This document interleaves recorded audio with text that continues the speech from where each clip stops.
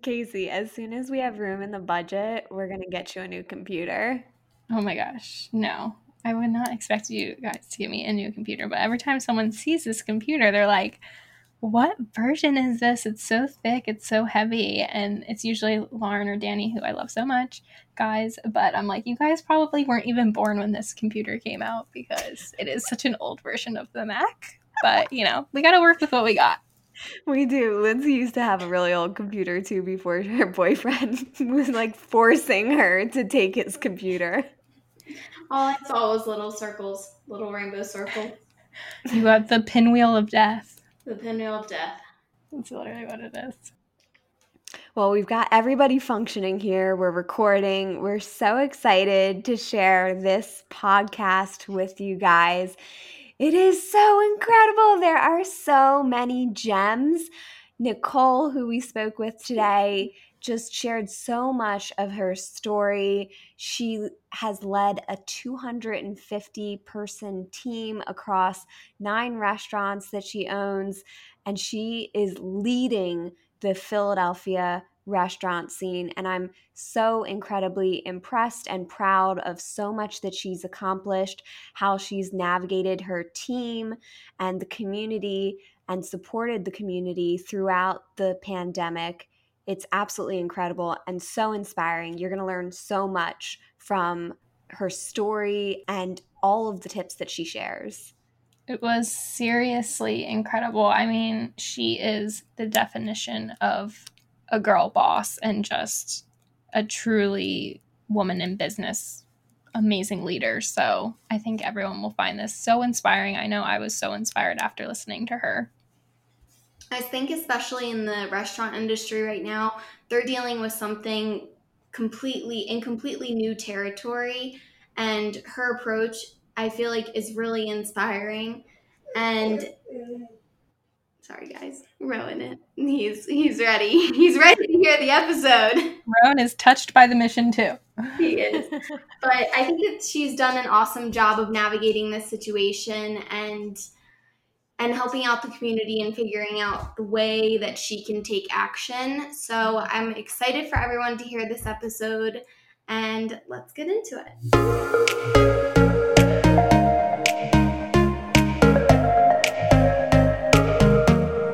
Welcome, everyone, to the Flourish, We Grow Together podcast. This is Laura DiFrancesco, founder and CEO of Flourish Co-working Space and Dean Street Law.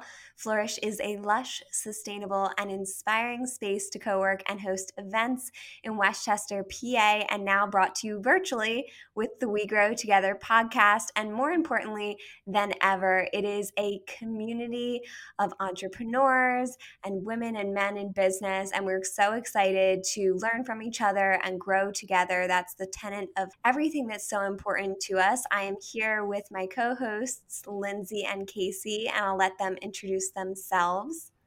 Hello, everyone. It's Lindsay, the co-founder of Flourish. And I am Casey, the community manager of Flourish. And today we are so excited to dive into a conversation with Nicole Marquis, who is an entrepreneur who I have looked up to and respected for so long. She is a boss restaurateur with vegan restaurants, plant-based restaurants in Philadelphia and DC, but I'll let her introduce herself. Hi, thank you so much for having me. This is really exciting. Absolutely. We're so excited to have you. I can't wait to hear more about your story. Yeah, so my name is Nicole Marquis. I'm the founder of Hip City Veg, Charlie Was a Sinner, and Bar Bonbon. And I operate and own 9 restaurants here in Philadelphia and in DC and also in the surrounding Philadelphia suburbs. So I'm just excited to talk with you guys and to, have a good conversation. Yeah, absolutely. We are so impressed by your entrepreneurism and your activism right now. I think a lot of companies, especially small businesses, are struggling to figure out what to do right now amidst the COVID-19 pandemic. And you've been truly at the forefront of so much of it. So I'd love to take us back a few months and ask, when did you start hearing about the pandemic? Yeah, I mean, I guess I started to hear about the pandemic the first week of March. I mean, my mother had warned me against it in February, and was, really telling me, hey, don't travel as much, careful. This is going around. But as we all know, it was severely downplayed by our administration. And not until the second week of March was it acknowledged as a serious issue that posed a great threat to our country and the world. So, unfortunately, we really were late to respond to that, and that's affected all of us greatly. And when you originally heard about it in more of a business sense, that it could potentially impact our businesses, not just health and travel, what did that time period look like for you? And, who were your advisors during that time, if you had any? Yeah, I say the bomb hit really on March 16th when our mayor in Philadelphia declared a shutdown for dining rooms of all restaurants and businesses in the city. So that was a devastating blow. A couple months ago, investors and celebrities were lining up at our door. We were poised for a national rollout, planning for hundreds of restaurants across the country over the next several years. Yeah, so this was going, in our mind, was going to be the next Shake Shack. And I still believe it will be the plant-based better version. But now we are faced with a stark new reality and wondering how long we have to put that plan on hold. A lot of this is really living in a new reality where we have to reinvent ourselves. We have to remain flexible, agile, and constantly innovate on a daily basis. We've had to put processes and strategies in place that we never thought we would have to do or really address. And, thankfully, sales are growing steadily, but still nothing close to what it was before the pandemic hit. When this all first hit and we had to close, we plummeted to 15 to 20% of our revenue. And really sort of had to face how long we would be able to sustain that. Mm-hmm. We know that restaurants already operate on very thin margins. Notoriously, we have high revenues with huge expenses. So we're already working with these thin margins that would not be able to sustain us more than a couple of weeks. And so in reaction to that, I started Save Philly Restaurants Coalition, organized this effort, unprecedented coalition made up of over 65 restaurateurs, almost 200 restaurants representing hundreds of millions of dollars of annual revenue in the city. And we did that within a week and quickly sent out a letter to all of our state, local, federal elected officials demanding relief. I love it. And I saw you put that together in the blink of an eye. You said it was a week, but it felt like a day when I saw you roll that out. And it looked so professional. And I'm so impressed how quickly you were able to mobilize the Philadelphia restaurant industry, which historically has been a very independently organized and owned industry. What did it take to pull that together so quickly? Yeah, that took the energy and effort every minute, 7 days a week. We were around the clock for that first week, and we still have been since then, of my skeleton crew that was left after we had to lay off so many employees on March 16th.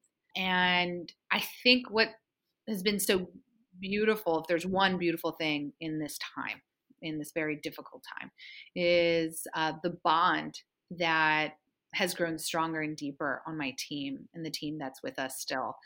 I really feel like I've gone to war with my staff. And, when it first hit, I knew, okay, I'm leading this, so I need to instill confidence in the team that we're going to get through it, and that we will prevail, and that we will bring our staff, our beloved staff, back and welcome them with arms wide open when this is all over. What I didn't realize would happen was that my team would reflect that confidence back to me tenfold and blow me away with their leadership. So that's how we were able to do this so quickly. Everyone on the leadership team just rose to the occasion to fight to keep our company alive. Wow, that's incredible. I have to say, you have done such a remarkable job, and you can feel it from counties away. You know, you can feel it from Chester County, but I think you can feel it all around the world, the impact that you guys are having right now. And I'm so impressed how you've mobilized your team and pivoted to channel that energy into the coalition. Do you have a specific roles or set of roles that you have within your team working on the coalition to bring it to life?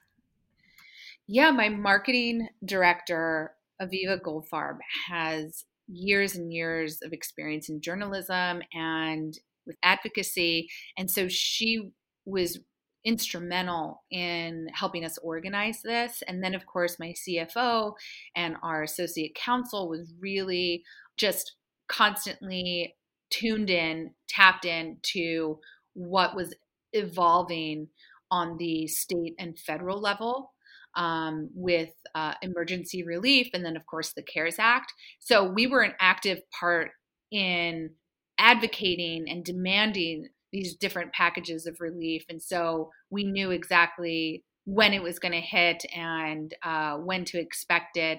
And I think that they're a huge part of why we were able to organize so quickly. And then also all of the restaurateurs just came together like I had never seen before. I think you just mentioned that, historically Philadelphia restaurants, operate pretty independently. We have to have our head down, focus on our operations.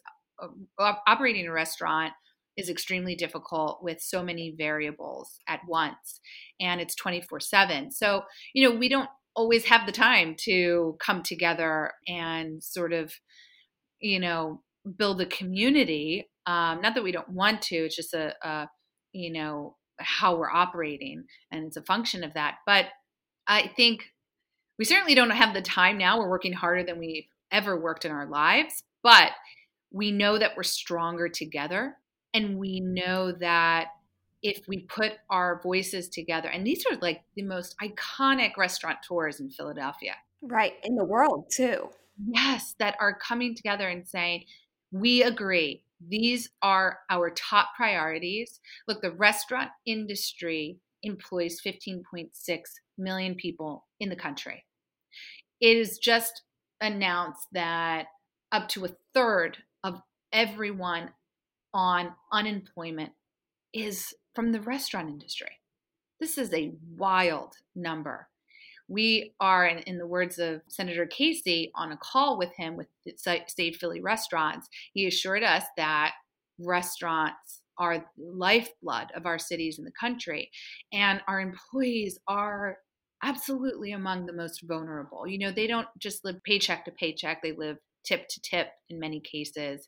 And I think it was the experience of having to say goodbye to so many of them that I love deeply and have a strong bond with and have worked for me for years. Having to say bye to them is what propelled me forward to do Save Philly Restaurants, because first and foremost, we wanted to advocate for unemployment benefits quickly for them, because we knew they didn't have months to wait for checks to come in or for businesses to reopen. So it's a little bit of what we went through. Very emotional, very eye-opening time for me. It's incredible what you can do when you have a really strong backing of your team, and also you have the support of everyone in the restaurant community around you. And I think that what you're doing is incredible because you're supporting the restaurant community, but I also know that you've been doing some work with helping people who are food insecure right now, because I know that that's an impact that has gone along with the pandemic as well. Yeah, absolutely. My motto is when in doubt, get into action. I always talk about that. I believe that whenever I feel like I'm stuck or if I'm dealing with adversity, my go-to is to get into the fight, right? And just put one foot in front of the other and do what you can do now right in front of you, and things will start to become clearer. And also, it gives you a sense of confidence that you're into action. You're not just laying back and sort of, writhing in the emotions of what's going on. You're making a difference, no matter if it's just a small action in your day, right? So with that in mind, and I think that's part of our culture in the company, we said, okay, what do we have to do? What do we have to do to survive? Because not surviving, that's not negotiable. We're not even going to go there, right? So we made that clear in our mind. And the first thing was to organize the restaurant community and get in front of local, state, and federal officials. Had to do that. And we're doing that still today. There are many things that, this is ever evolving. So each week it's a new priority.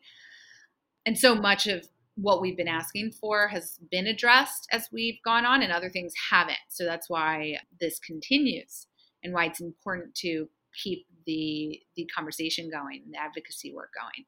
But then we realized, this is an emergency. There are people, our neighbors are lining up for food. People don't have enough food to put on their tables for their children. That's just, mind blowing and saddening to us. And right before the crisis hit, we were talking with a rising star NBA player. His name is Shake Milton, and he's a point guard with the 76ers. And we were talking about ways of creating a signature shake for him and doing some fun things because he loves Hip City Veg. He's on a plant-based journey himself, and he wants to promote Hip City Veg while also really getting close and tapping into his new adopted city in Philly. And once the crisis hit, we said, oh my God, we have to pivot. Can we do this in a way that is charitable and helps people most in need right now? And he felt very strongly about supporting our healthcare heroes, which I totally agreed.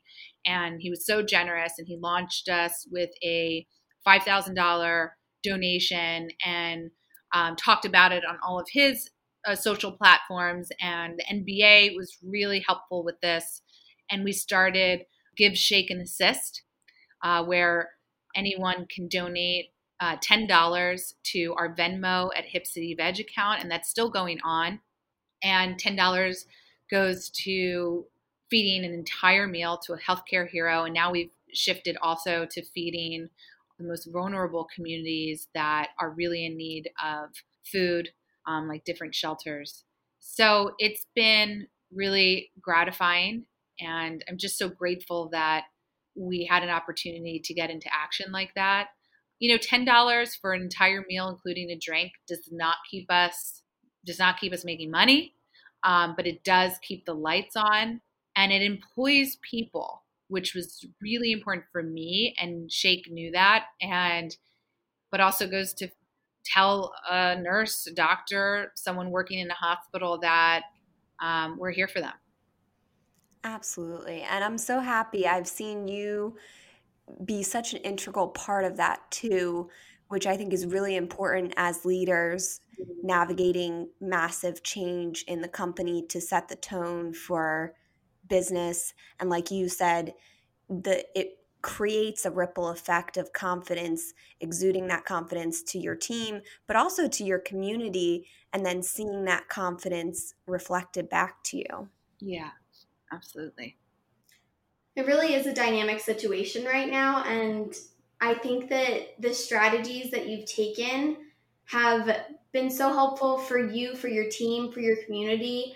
And I think that that's kind of what everyone needs to hear right now, is that we're all going to link arms, and through this, we're just going to keep pushing forward. And I love that you said that going down is just not even an option. We're not even going to think of it, because I feel like that was kind of our mentality with Flourish too, because we just opened up in January and that wasn't really a lot of time to really get the wheels rolling. But for us, we were like, okay, we're not going to stop. We're just going to like turn and do something else. So like right now we're not really generating revenue, but we are starting other outlets that are a way for us to take action, a way for us to help people through this time too. Yeah. So I think that's really awesome and super inspiring. I think that's what it's about. You know, my friend Seth Goldman of Beyond Meat and Honest Tea, I got on a phone call with him, I think like the first or second week of this. And I was working, I may be sleeping 4 hours a night, working around the clock, 7 days a week. My team was doing the same. And because we all believe in the company and the mission and in each other, we were really doing it for each other. And, you know, there was a point where I was just like on the floor. I knew I had done everything I possibly could to fight to keep us going. And I got on a call with Seth and he said, you know, Nicole, I want you to remember that in the Chinese word for crisis has two characters. And the first is danger. And then the second is opportunity. So breathe deep, stay calm, and focus on what opportunity can come out of this as you work to navigate and shield yourself from this danger. There will be opportunity for you, and that was really inspiring and something I kept close to my heart moving through this. And you know, I just am a big believer in doing the next right thing, and more opportunity will present itself. And so within a few weeks, we were able to triple the donations that Shake started. We were continuing to build frontline feeding program, which like, you know, keeps our stores and remaining staff busy, sending 100 meals a day to frontline workers, participating in various organizations. We're now working with Maggie Baird, whose daughter is Billie Eilish, and son Phineas, and we're all working together for Support and Feed, which Hip City Veg helped launch in Philadelphia, where people can donate to Support and Feed, and we will then donate a full meal to shelters around our city.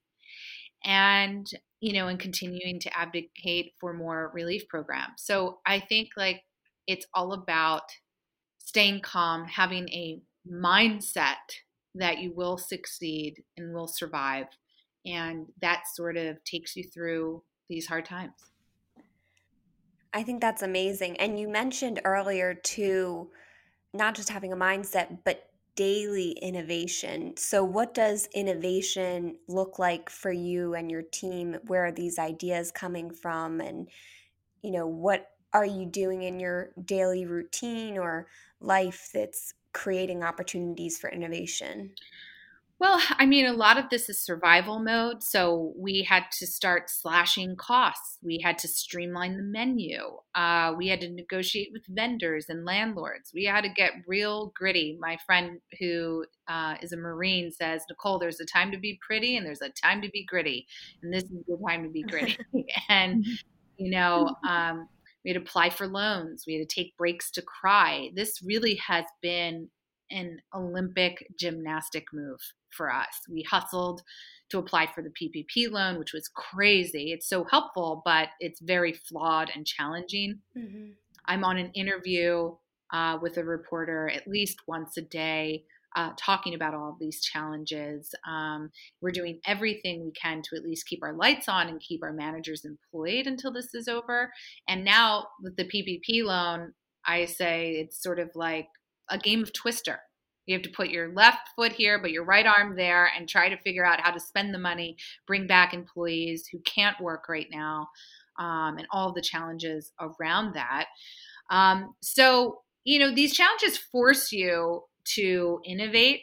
I think what's helpful is that our company is not too small, but not too big. So we were able to remain flexible during this time and say, okay, what do our customers need most right now? They need free delivery. They need no contact delivery. We have to put in place curbside delivery systems. We have to streamline what we do at Hip City Veg, which thankfully already had a takeout and delivery leg component to it. So we were able to shift that way.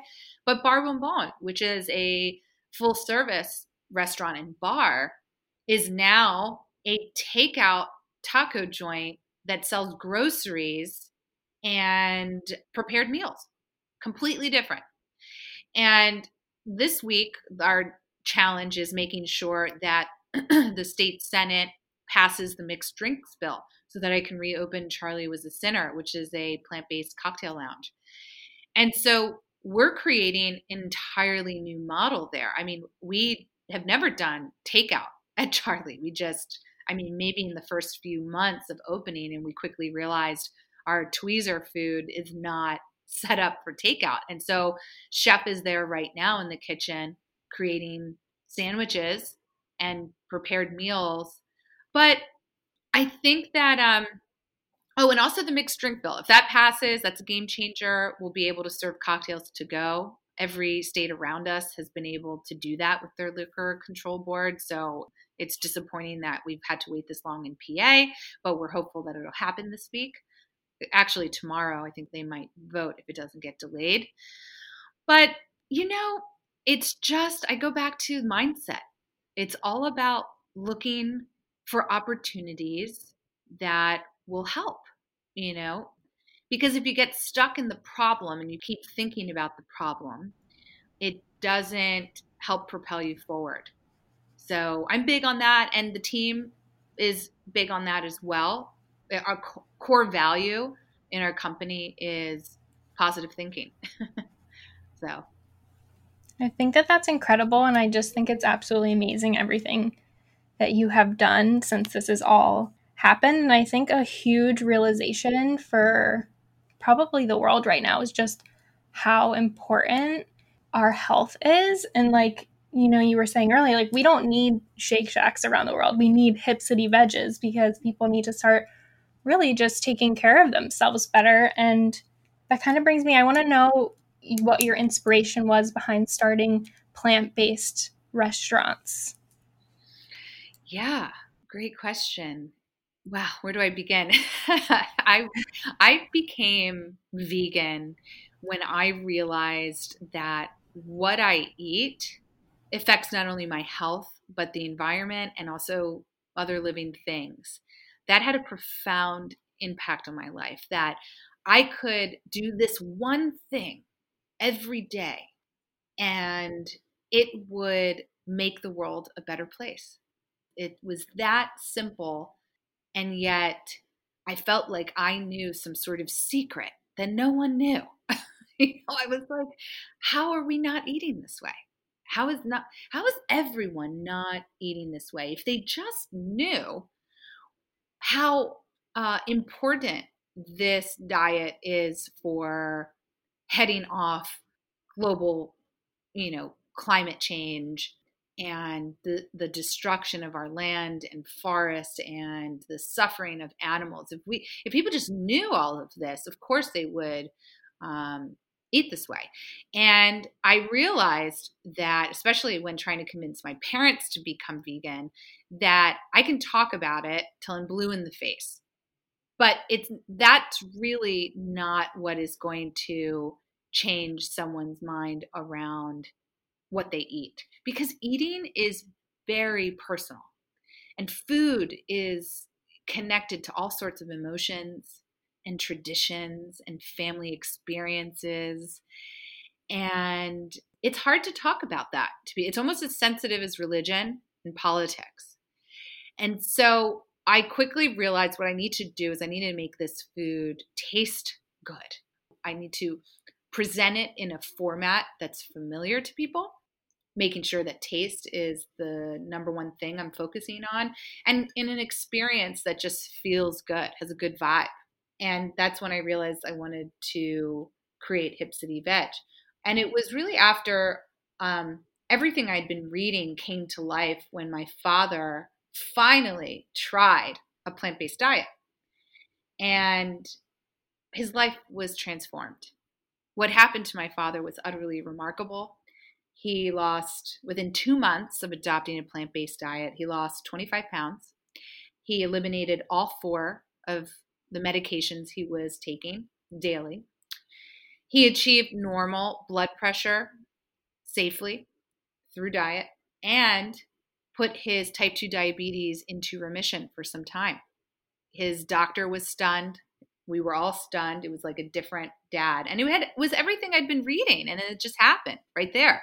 So I knew, okay. And the way I got him to try it, by the way, was through green smoothie that we serve today at Hip City Veg, the BFG, which is really simple. It's 5 ingredients. And he's a meat and potatoes guy, and it's like, whoa, I can have all my spinach in a cup. This is amazing. And from there, I knew that let's just make this food taste good, make it easy to eat vegan. And I think when given the choice, even the biggest meat eaters will choose to eat this way as long as it tastes good or better. That's so funny because that's exactly how I've convinced many people in my life to adopt more plant-based meals into their routine.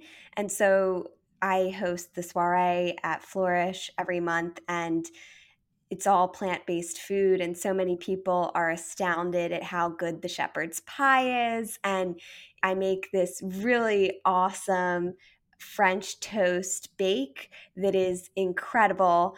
So I think it's funny how easy of a decision it becomes once people really start loving the food. And so many of the tips that I give people is when they're considering plant-based is to just start finding easy, really delicious recipes that they can start adding to their normal routine, and they'll quickly make those their go-tos and thereby transitioning to a much more plant-based balanced diet. Yeah. And I think, and also to piggyback on that, you asked a second ago, like, why did I decide this? Why did I decide a vegan restaurant? And, I just to further explain, what we choose to eat affects everything, and plant-based foods and plant-based protein is really a breakthrough solution to the global climate crisis. And so I just make sure that the company and the culture has a foundation of this mission. We talk about it all the time because I really do believe it is the number one thing we can do to help the environment and to end suffering of other animals. I couldn't agree more. And I want to know, once you had this inspiration and got this idea, what did that start to look like to execute and open Hip City Veg? Yeah, see if I could describe it sort of like in a nutshell. I always tell people who ask me, what's the number one thing you would recommend when trying to start a business? And I would say, write it down, plan. You have to plan and you have to write it down, because when you put it on paper, it becomes real. It's also reflected back to you, and you can decide, wait a minute, that's not a good idea. I'm definitely not going to do that. And you can see it in front of you rather than letting it just circle around in your mind. And putting it on paper makes it real.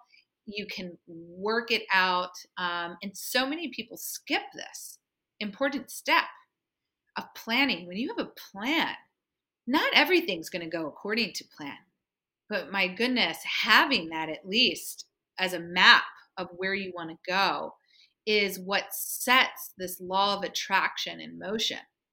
And you'll find that things around you begin to comply with your goal. You have a lot of things also that get in your way and that can impede your success.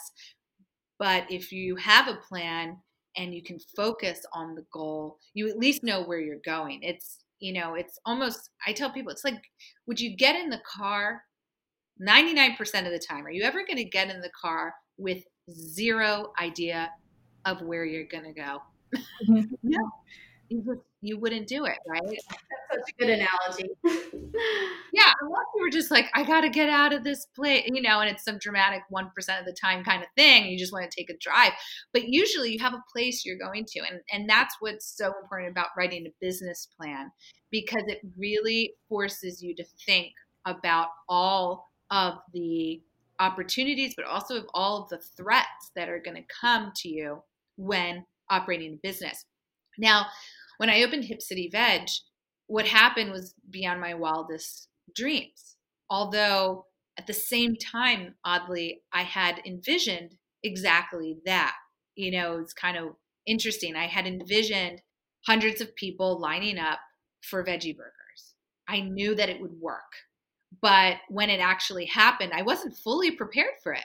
Who can be? I mean, I started with 6 employees, and within 2 weeks, I had to go to 23. Wow. Which is an HR nightmare, by the way. Mm. But if I hadn't prepared, I probably would have floundered and not have been able to rise to the occasion of serving such a strong demand. So that is what I tell people. I hope I answered the question.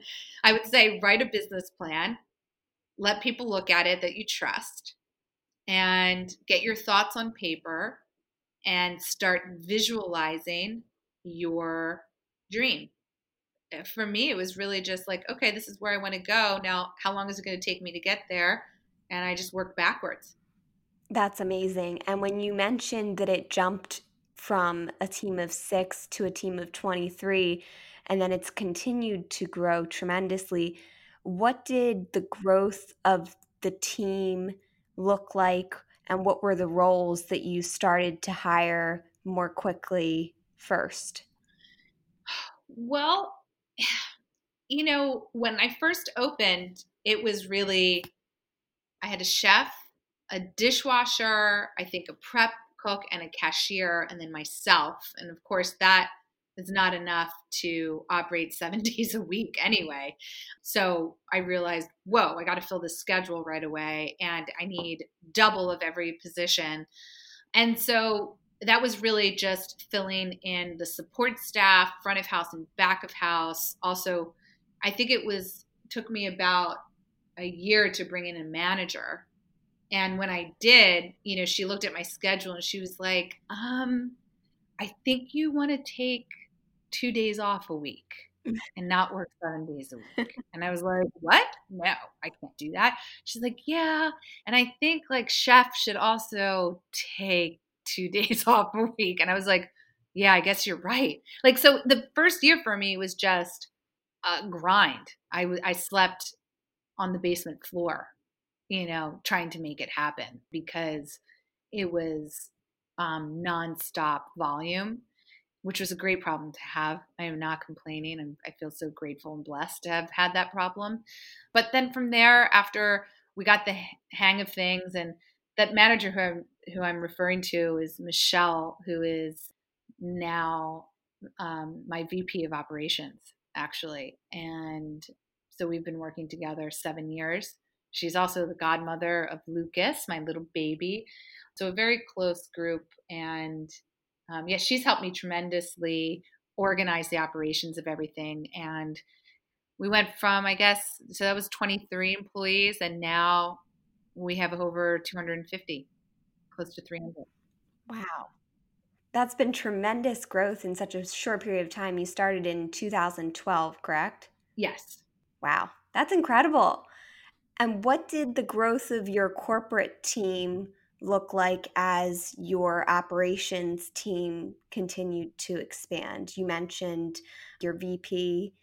What other team members did you start bringing on board as you grew?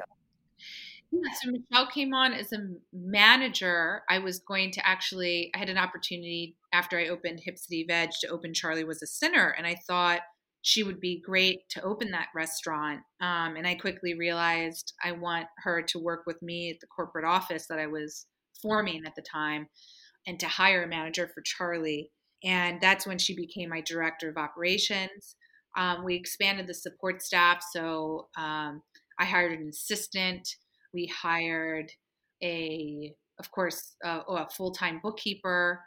We didn't hire HR until several years into it. And that was a blessing, hiring Danielle, who's with us right now. She's been with us for a few years. And now we have a corporate team. I mean, it was like 3, 4, 5 of us. Now, a couple years later, we were right before the crisis hit, like 12 of us on the corporate level. Wow, that's incredible. And that's so amazing to watch like your team grow. And then it also just means that like your mission is growing and you can serve more people. That's right. That's exactly right.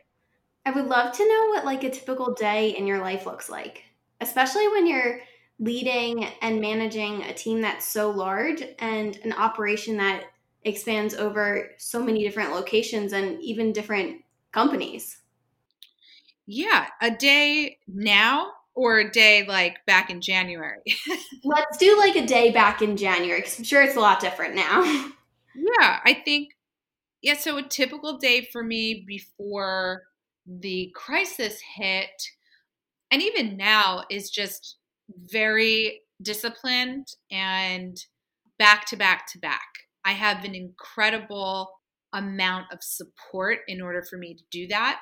So and stop me if I'm going sort of on tangents, but in the corporate office, we brought in an executive leadership coach who taught us, Jim Ravello, who's really great.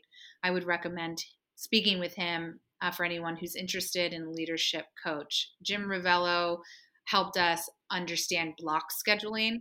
And so we really commit to weekly block schedules for everyone on the corporate team. And then I have like every Friday, bring it in meetings with the entire team where we plan out together the next 2 weeks. And that's because we're a very collaborative group. We require each other to move various projects along. And a lot of, collaboration goes into, moving something along in operations or legal or finance. And so that's where we get to schedule out meetings that are needed. Really helps me plan my next 2 weeks as well because my schedule books up very quickly. And we use part of that meeting to talk about our wins of the week because so many of us focus on what we have to do and what we haven't done.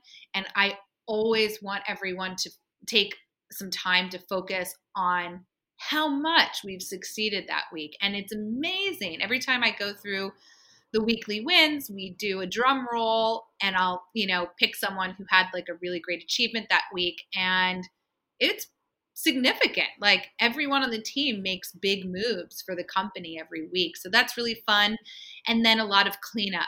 I think that we all have a huge list of nagging unfinished things that just need to be crossed off our list, either delegated or just dumped off our list or given to someone else. So that's a big part of it. And so organization is huge for me, and my day revolves around that, and my support team is big. My executive assistant is with me all day long, and she really works to schedule and maintain my schedule and coordinate with the rest of the team and help me with emails and help draft emails.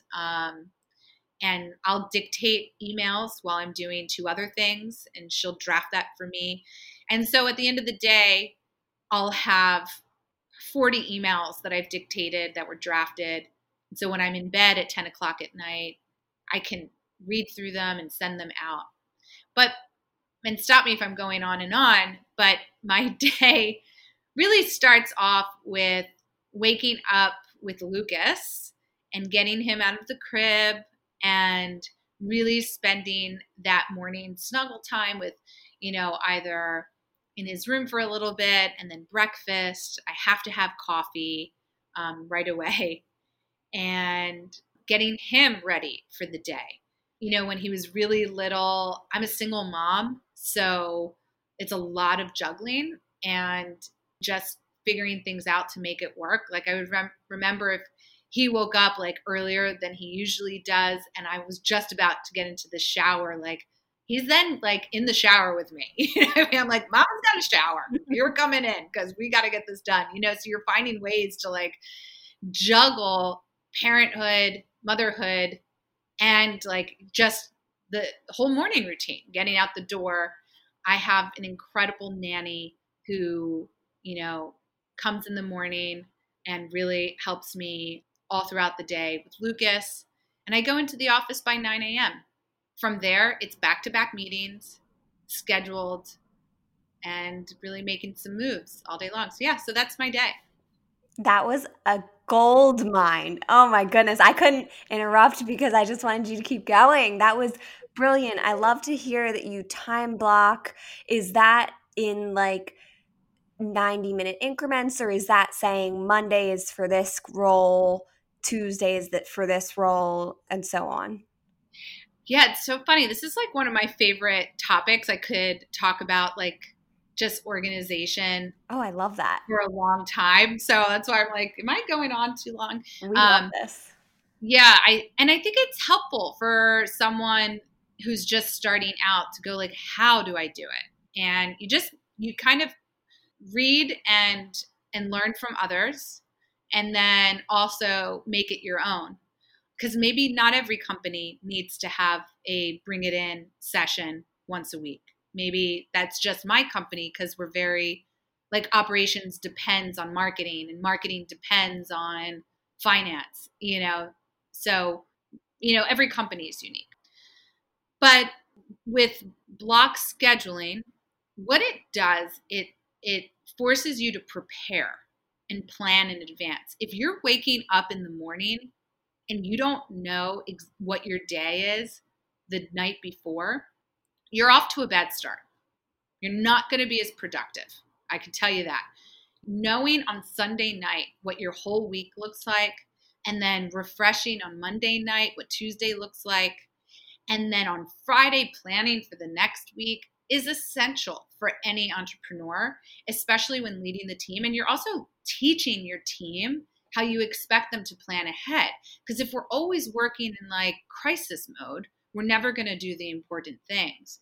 So yeah, block scheduling. There are many different forms of it, but Jim Ravello's style is to block schedule like Monday and Friday differently than Tuesday, Wednesday, and Thursday.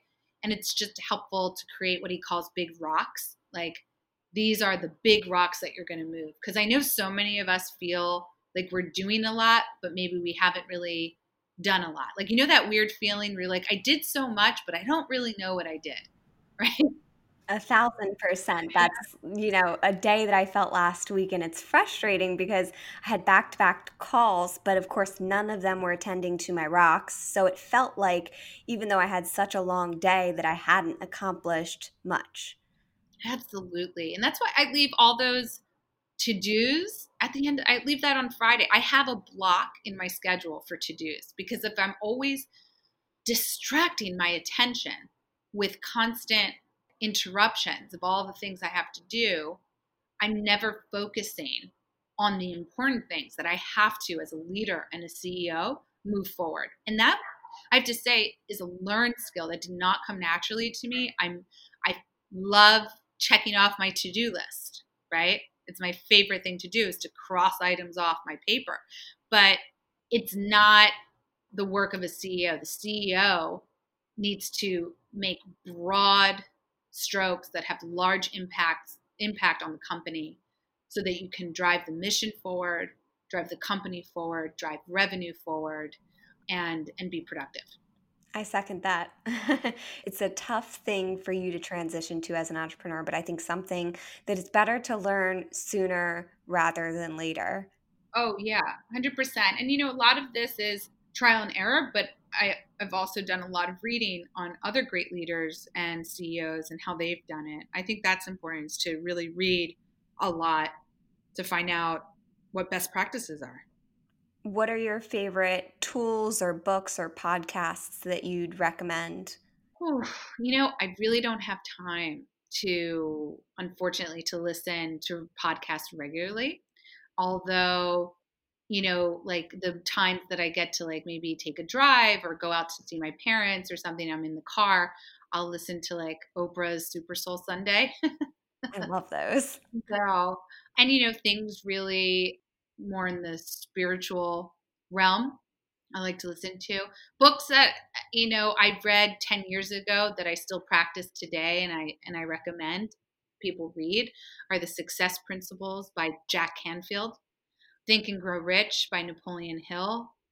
I practice the law of attraction, so I watch and I read a lot about that. I think if I'm ever going, really like on YouTube or something, I'm listening to Abraham Hicks, Law of Attraction, or something related to that, which is really the study of thoughts becoming things and how you can create your own reality based on the focus of your mind.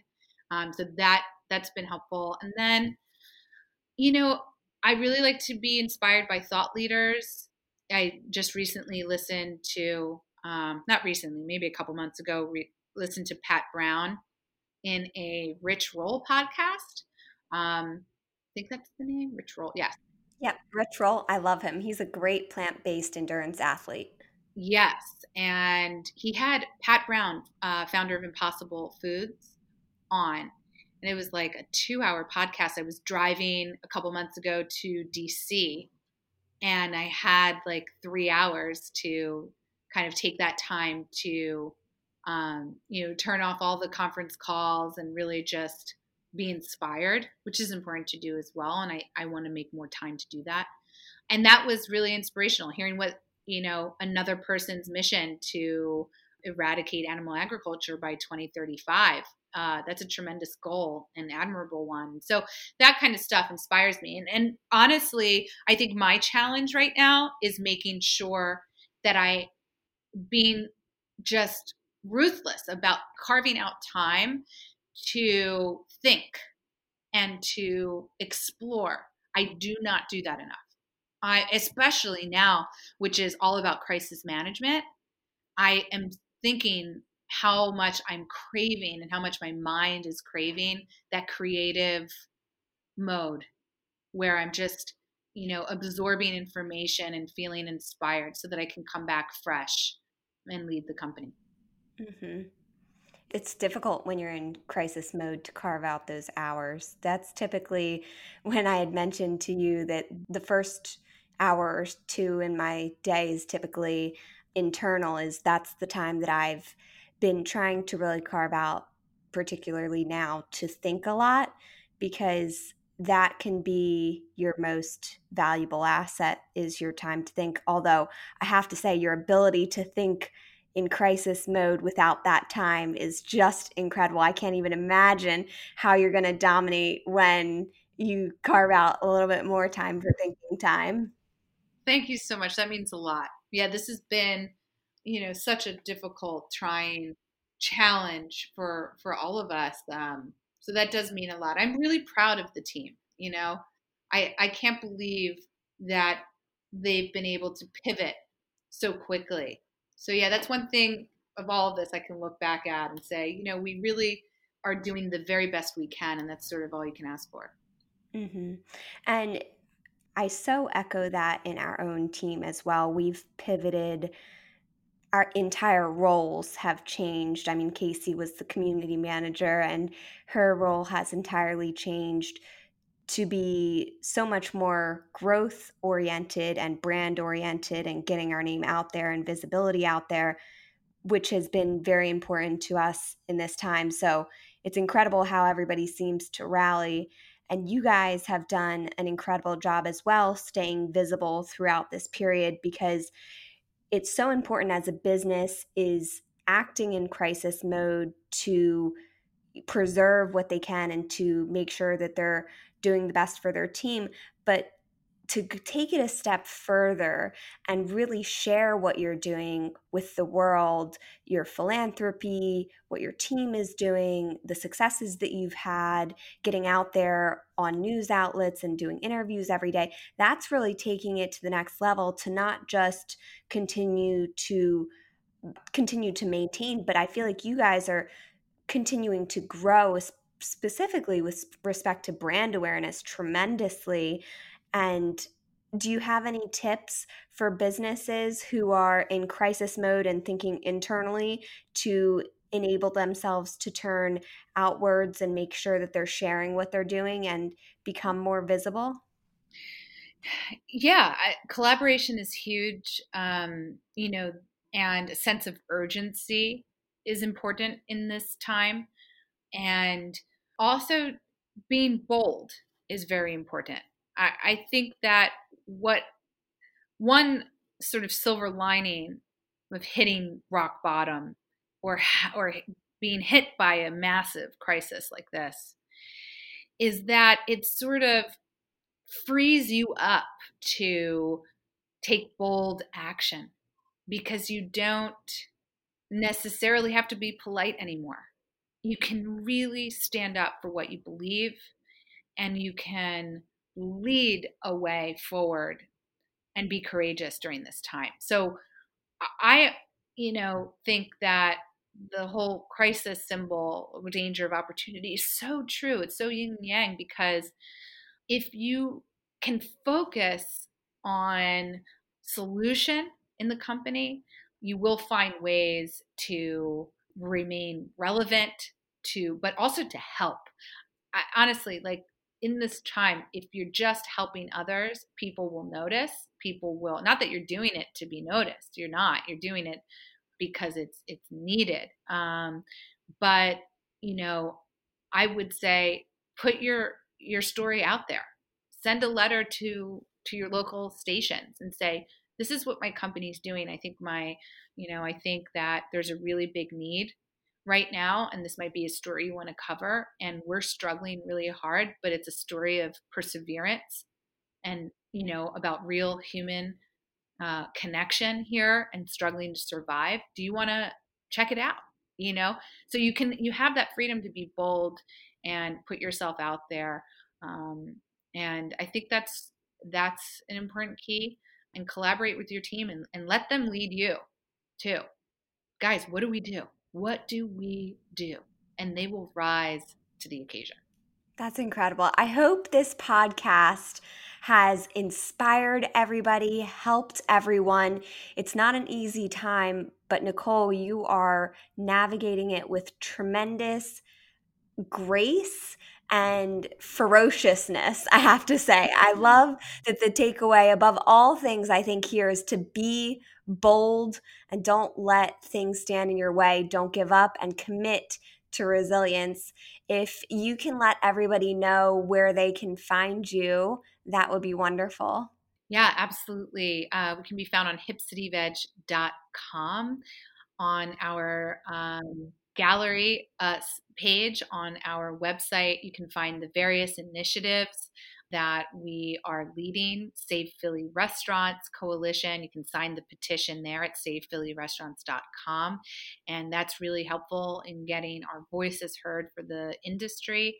And also, you can donate to Support and Feed, either on our website linked or on supportandfeed.com. That's the organization by Billie Eilish and Maggie Baird to support plant-based restaurants and our communities that are most in need right now. So every dollar helps. I know this is a really hard time for everyone, but if you want to get involved, check it out. And just want to say thank you so much to our entire community for believing in us and for giving back and to the community. You really are making a difference. These meals are helping so many people that need it right now. So thank you.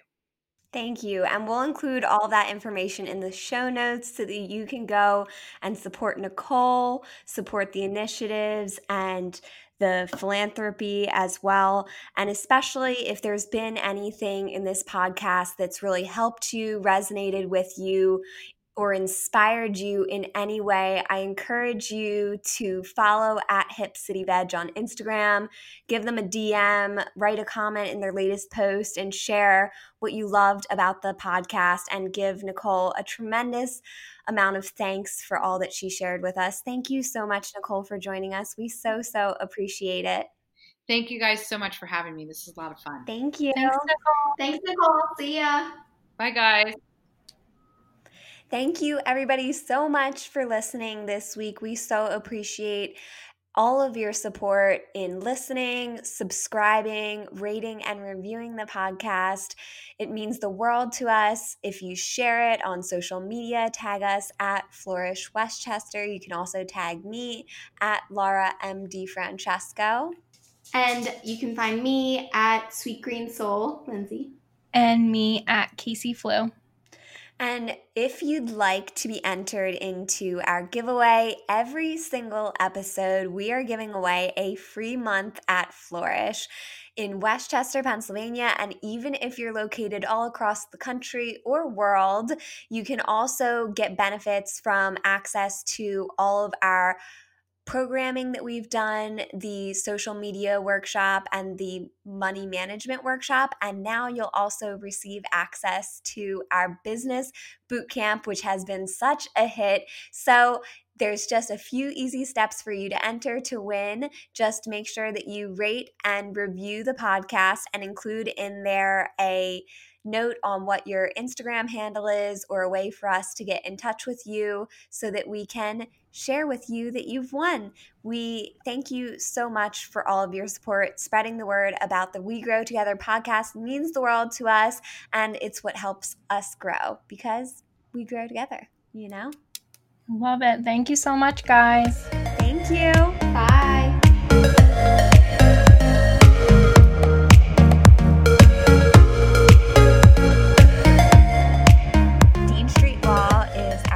Company. I'm Laura DiFrancesco, founder and CEO of Dean Street Law. It's a corporate law firm that helps you with everything corporate law and has tons of free resources and guides on our website that you can find everything from protecting your company from liability, forming a startup, and the different types of entities, all the way to intellectual property and social media. So if you'd like some free information on the legal aspects of your business, head over to deanstreetlaw.com, and you can also find us on Instagram at Dean Street Law. We provide a lot of free information, and always feel free to reach out to us if you have any questions.